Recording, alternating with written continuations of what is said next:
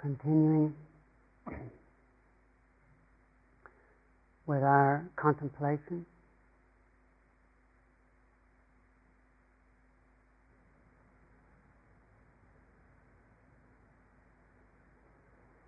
Checking in to how it is for us now. No need to pretend, not trying to impress anybody. Or if we do feel a strong urge to impress somebody, then we notice that feeling.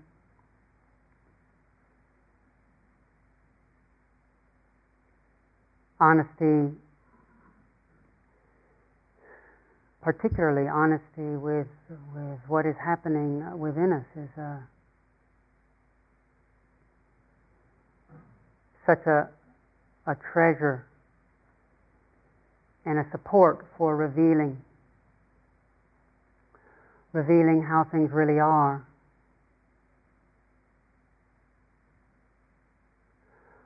One of the beauties of the retreat environment is that they're in not highlighting needing to impress one another or convince one another.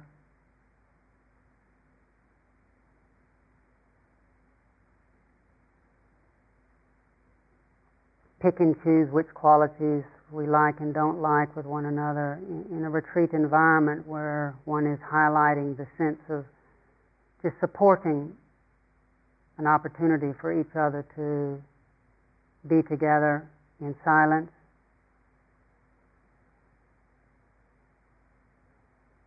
supporting each other to have the opportunity to connect with the essentials of being alive.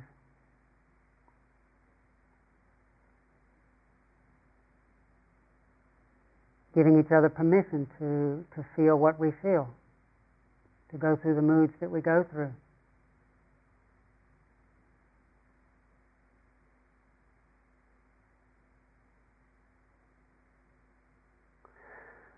One of the difficulties in conforming in a society is sometimes we're straining so hard to manifest what we're supposed to be manifesting.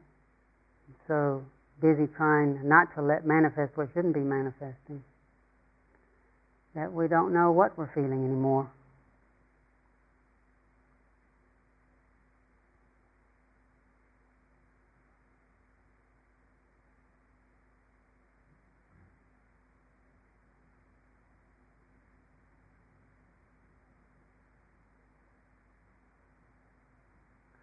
So last night, Kittisaro spoke about the weariness and the hollowness that can appear when we sense the strain and struggle of always trying to make life right, trying to keep things just right.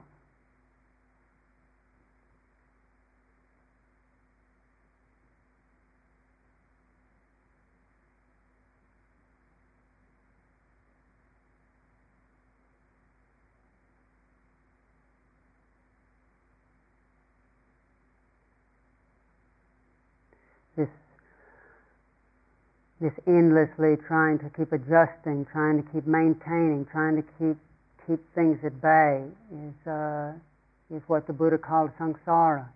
That endlessly trying to capture what we are in some person, in some position, in some mood, in some possession.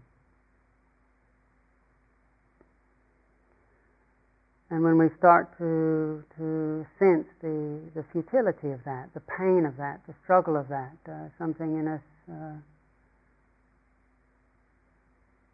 so that's an important point that should be touched on again, that Kittisaro made last night.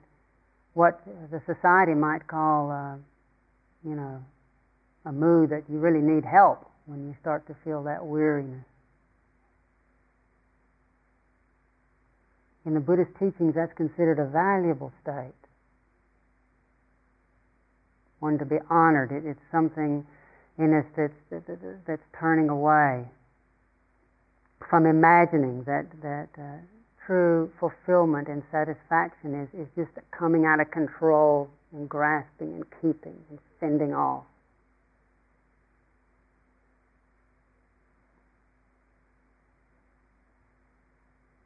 It's a returning, turning back toward the source, and a willingness in ourselves to more evenly and willingly open to the difficult and the pleasing, to sense what it's really like.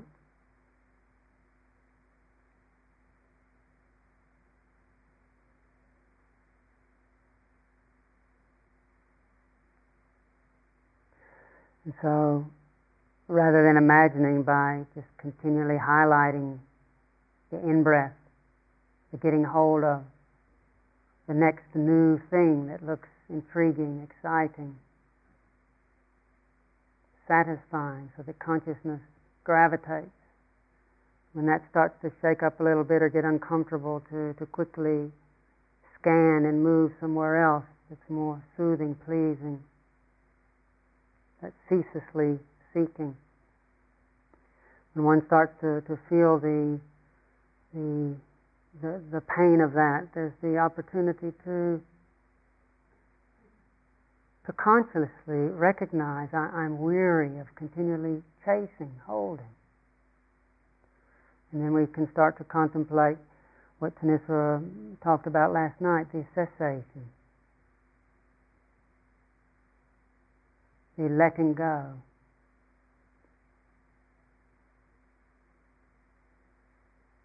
The recognition of the underlying spaciousness beneath all the changing, around, in the midst of all the changing conditions.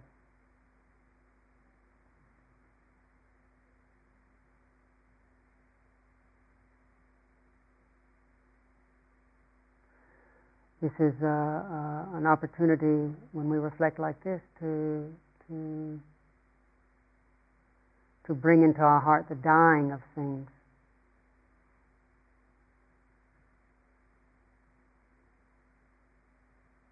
It's considered very, very, very significant and very important to consciously, awarely be in touch with the fading of sound,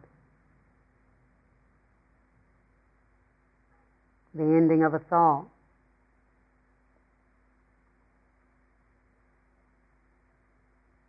the ending of a movement, the ending of a breath. To allow ourselves to really see, to really recognize the dissolving.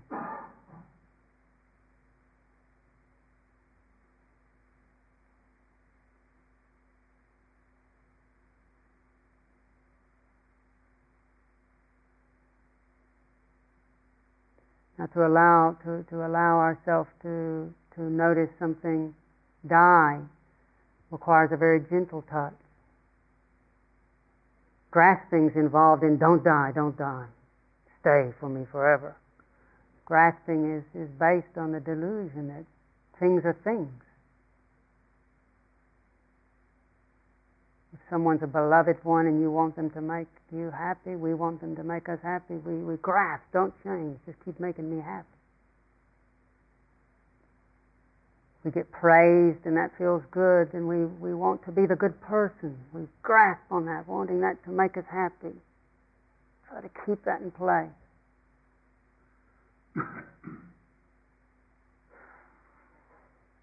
What kind of attitude of mind allows us to see something change and die, allows conditions to be what they are, fluid?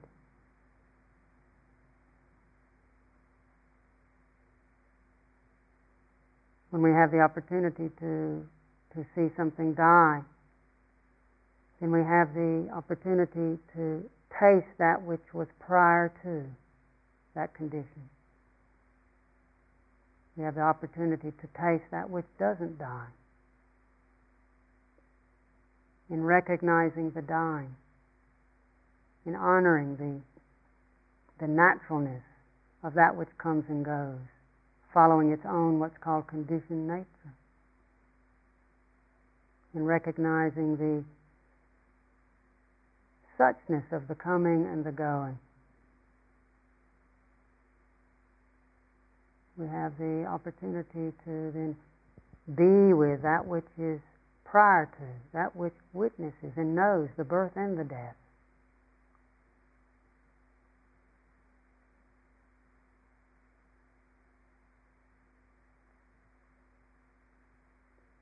And so it is said that the gateway into the deathless, the gateway into knowing that which never dies, is to fully receive the dying, fully be aware of the birth and the death, of that which is born and is dying. What blocks us from that is what the Buddha called papancha, is this tendency to be beguiled, to be deceived, mesmerized by our thoughts.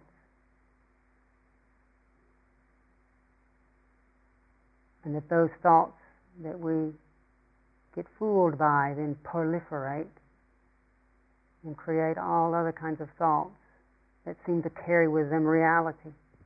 We get assailed by these thoughts.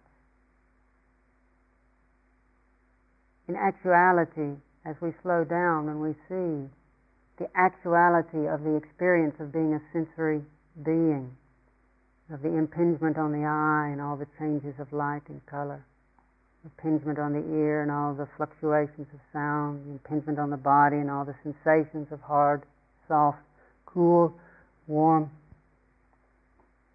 and all the various responses to these sensations of tasting and smelling and feeling and thinking, the responses of being pleased or displeased. That in actuality these experiences are becoming otherwise every instant. And yet, though the perception, the process of perception is this ever-changing thing, what happens? In an atmosphere of avidya, in an atmosphere which Kittisaro spoke about the other day, of not really noticing as it is, not noticing clearly and alertly, avidya pacha sankhara. The Buddha says that in that atmosphere of not noticing clearly, it is a condition for the arising of sankhara, a sense of something here. What is essentially this fluid thing, suddenly there becomes a something. What's that something? Me.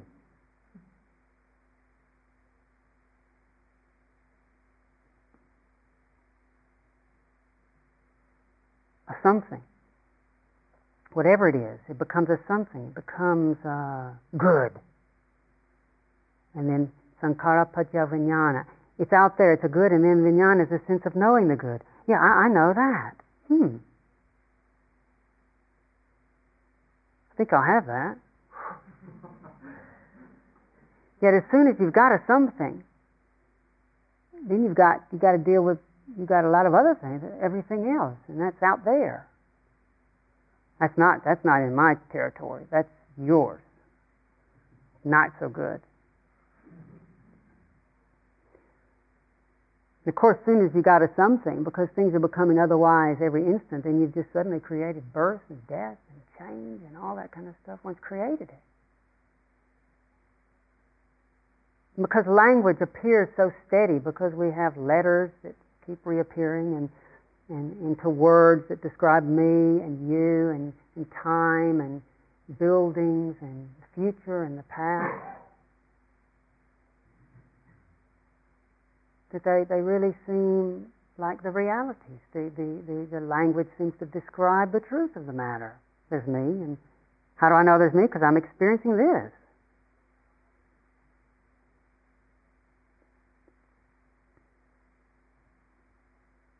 When the actuality of of the fluidity, the ever-present flow, is being masked behind the casual, the unattentive use of these words, these phrases, these perceptions, these views.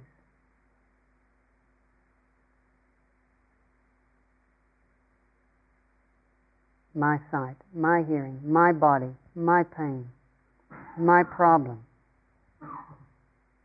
your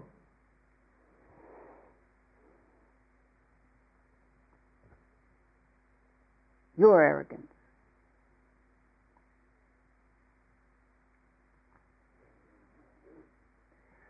And so then when we've invested these words with all this reality, then when our awareness is sort of weak and these thoughts assail us, oh God, the future, what am I going to do, and what am I going to do about that, and I'm not really getting anywhere, and I've been trying to understand this cessation business, and I mean, am I getting it? Kittisaro says, yes, you're getting it. Oh, good. I'm getting it, but maybe I've lost it since I last asked. Am I getting it? Tanitra said, I'm not so sure you're getting it, really. Oh, God. Maybe she doesn't know. I mean, we put so much importance on, am I or am I not? And is it right? Am I doing it right? Or is it not right? Who's right? Am I there yet? All this importance on right and not right, and good and bad. And just as we're learning to little by little, patiently illumine the experience with quality of presence, one of the most elusive aspects of the present, which is so powerful in constructing our reality, is this way that we frame the moments with our thoughts, with our perceptions. And it's very important to begin to allow ourselves to consciously think, not so much to figure something out, but to allow ourselves to notice the nature of the true changing nature of this thought. Take a simple thought. My name is Kittisaro. I'm Kittisaro. Or whoever we are.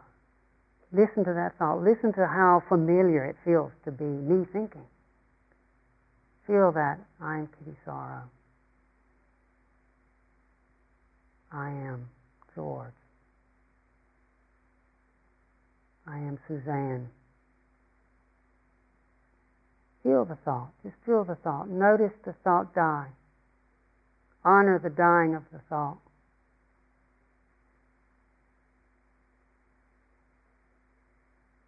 What is prior to that thought? Right before you say the thought. Right before you say, I am.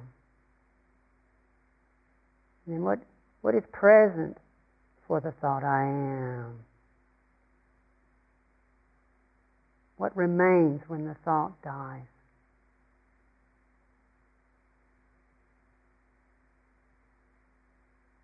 I'm not understanding. Letting that thought, I'm not understanding. Can we attend to, be patient to the dying of the thought? I'm not understanding. It's terrible. I just don't understand. Can we attend to that thought? I just don't understand. This is not a joke. This is serious. I just don't understand. None of that silly stuff Kittisaro's trying to do with thoughts. I'm telling you, I don't understand.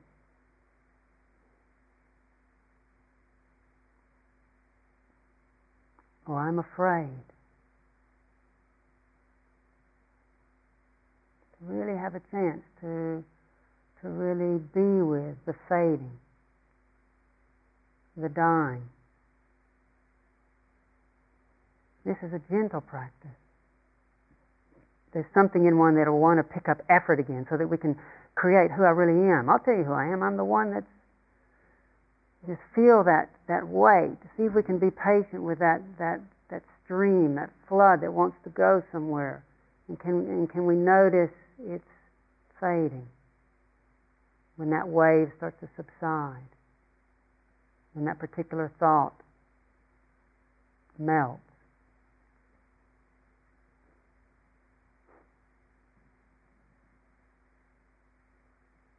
So getting a feeling for the space around the thought. Getting a feeling for where the thought comes to rest. Getting a feeling for abiding with the knowing, the resting, the awareness. Sensing when we see this thought and how fluid it is, how ephemeral it is. I know. I don't know. It's good. I mean, look at this bell. Okay, the word gong or bell. What is that? That's gong. As we said, it guides our attention, but the sound gong isn't the thing. This thing is not even a thing. It's also a vibrating, changing process. But certainly gong isn't it. Gong directs the attention. Actually, thought is meant to be a pointer. And yet, in the haze of ignorance, thought has become so important. It's become the carrier of the real truth of things.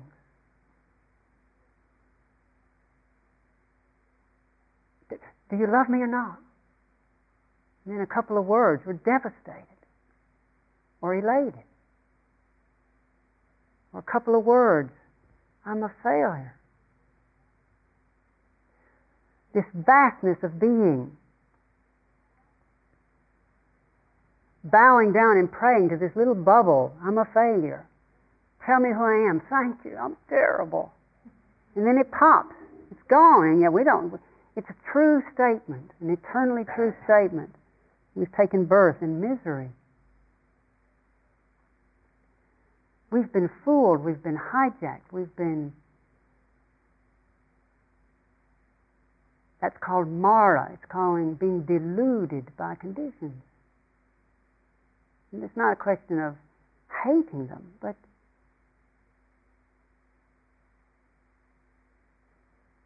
realizing, am I going to stand on top of a bubble, asking that bubble to really tell me who I am? We're actually standing prior to the bubble. We're in silence before the thought, I'm useless, and after the thought, I'm useless. We can take any thought. When I first started to get a sense of this, I was so excited. I started inviting all the different thoughts in that's been exciting me and tyrannizing me for so long, just to hear them. Hear how close, how I snuggle up to some and am terrified of others. And learning to allow them to reveal their nature. They are anicca, they're not permanent, that's what they are. They're dukkha. In and of themselves are perfect, but when the grasping mind wants to make a duck out of a chicken, or a chicken out of a duck, or wants to turn a bubble into the true nature of things, when we grasp at that, then it becomes a generator of suffering. It's anatta. It's not. That is not a thing. It is not who and what we are. So this way of talking, it is not permanent, not satisfying, not what we are. It's not. We're not trying to tell ourselves what the universe is. It's a way of encouraging us not to grasp and reject in the old habitual way.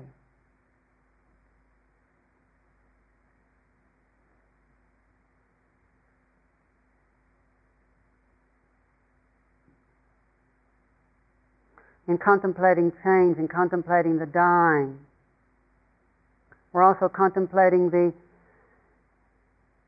impermanence of trying so hard. This is an opportunity for us also to let things be, in letting things be. That's very different from when there's big effort made to take birth. Taking birth requires some sort of effort to grasp. In the fading, in the letting go of that grasping, then there is allowing things to be. Another way of reflecting on this dying of things, of this getting a sense for the underlying beauty, the underlying smoothness, the underlying, as one teacher puts it, awesomely okayness of things. And we can use the breath. We don't have to go far away to find this. We can use the natural surrendering movement of breath. Out breath. Just letting be. Don't worry. You don't breathe out like that forever. Oh gosh, if I do that, what will happen to my family? What will happen to my business? I mean, what will happen to the world? It's just an out breath. You'll breathe in later. This isn't a permanent condition of abandonment of ever doing anything. Okay, if we get that way, somebody will tap us and we'll get the message. But it's also so chronically exhausting to continually be in caretaking, fixing, holding, keeping it together. So much so, through being beguiled by all these thoughts and urgencies, that we've lost touch with our center. Lost touch with the real timeless, with our source of inspiration, source of refreshment, source of rest. We've lost touch with the seasons, the natural seasons of gathering, like in the winter time, and then the timely, the appropriate, and the beautiful blossoming of spring. Because we've been beguiled by this thought of we should be some way all the time. And so a way of reflecting on the weariness of timelessly having to keep doing it is just contemplate the out-breath and just let it be. Letting go.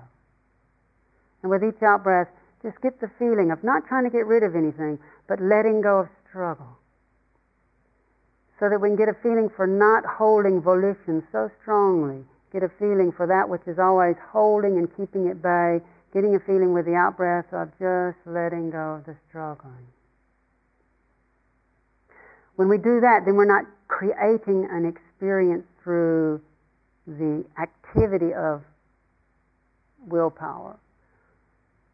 The actively generating a condition is dropping away, and when one lets go, one is having the opportunity to notice just the what isness, the how it isness.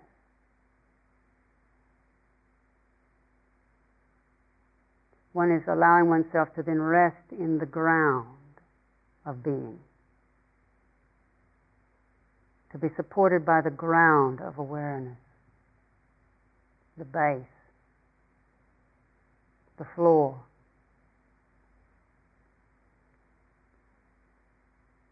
In this kind of reflections, we're contemplating the weariness of always having to climb onto a condition. So we're letting go, relaxing, letting be, with each breath, letting be. And even letting go of the letting go. The letting go reminds us this is thought used as a friend rather than as a tyrant. Letting go is a vitaka. It's a guiding, it's a thought that guides us to explore the aspect of being which can soften, surrender, and be. But then it kindly dissolves. As all thought really does, but we don't notice it when we're so busy generating labyrinths of thoughts, skipping from one to the other. But actually each thought keeps dissolving, and when we're contemplating, then we allow each letting go thought with the out-breath, let go. Notice that thought dissolve into silence, and notice that little gap after the thought. And learn to enjoy just the silent being. When we're not used to it, notice how the mind then wants to think something quickly. But. And at least then be aware of something in us wants to find out who we are by attaching to some thought. Letting be, letting go.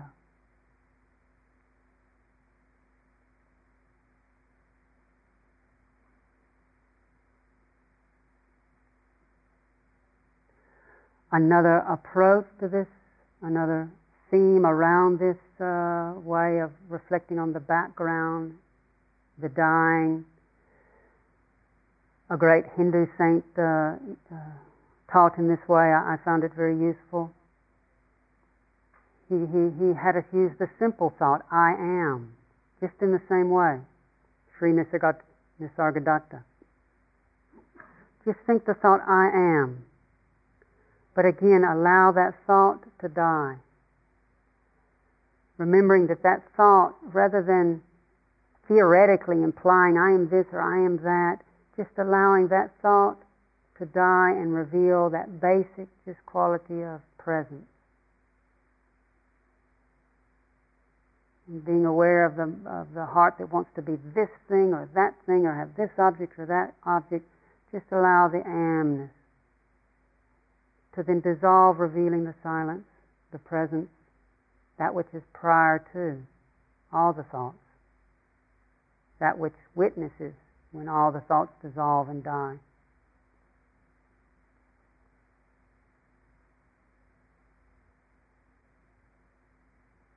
Letting go, enjoying the effortless aspect of practice, letting the thoughts of how we describe where we are, the I ams, the I am this, the I am that, dissolve back into presence.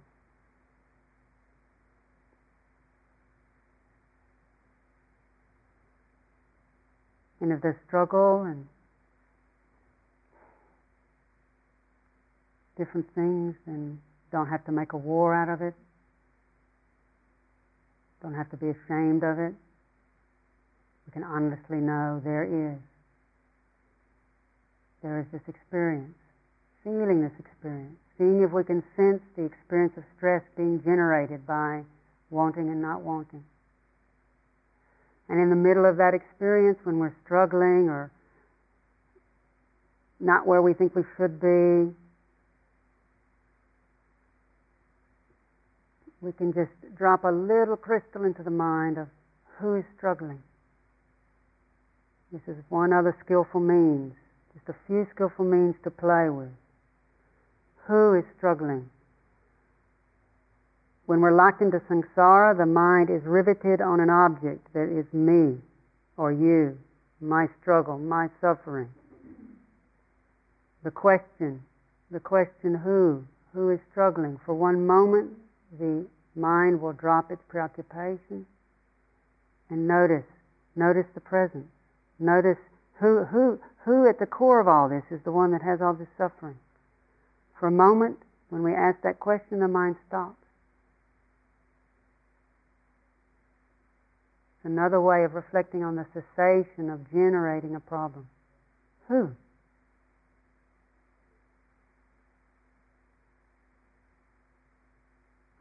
I'm struggling. And watch that thought, I'm struggling, dissolve back into the silence. But who's working so hard today?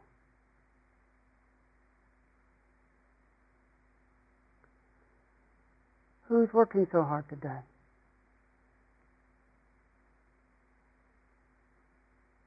So much conviction around attachment to thought, wanting certainty on thought. This is the skillful use of doubt, a doubt that can help bring the mind back to silence for a moment. Who? The attention then coalesces back to the center.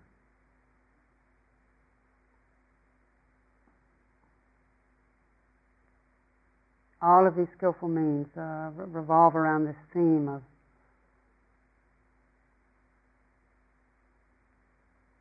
beginning to investigate our relationship to thought, our relationship to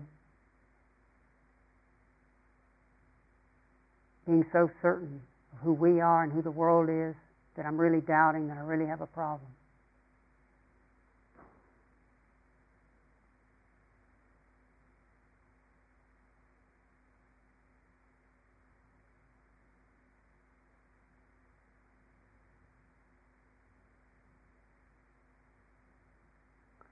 So I hope there's not too much in that. These are a few skillful means over the years that I find very helpful. The softening of will, the letting go. The allowing ourselves to notice the dying, especially of thoughts,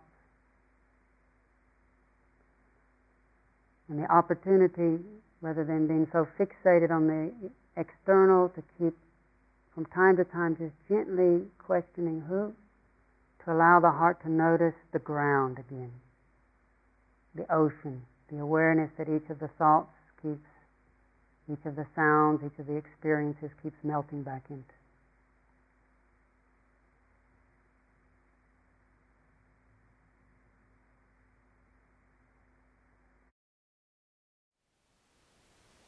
Thank you for listening. To learn how you can support the teachers and Dharma Seed, please visit dharmaseed.org/donate.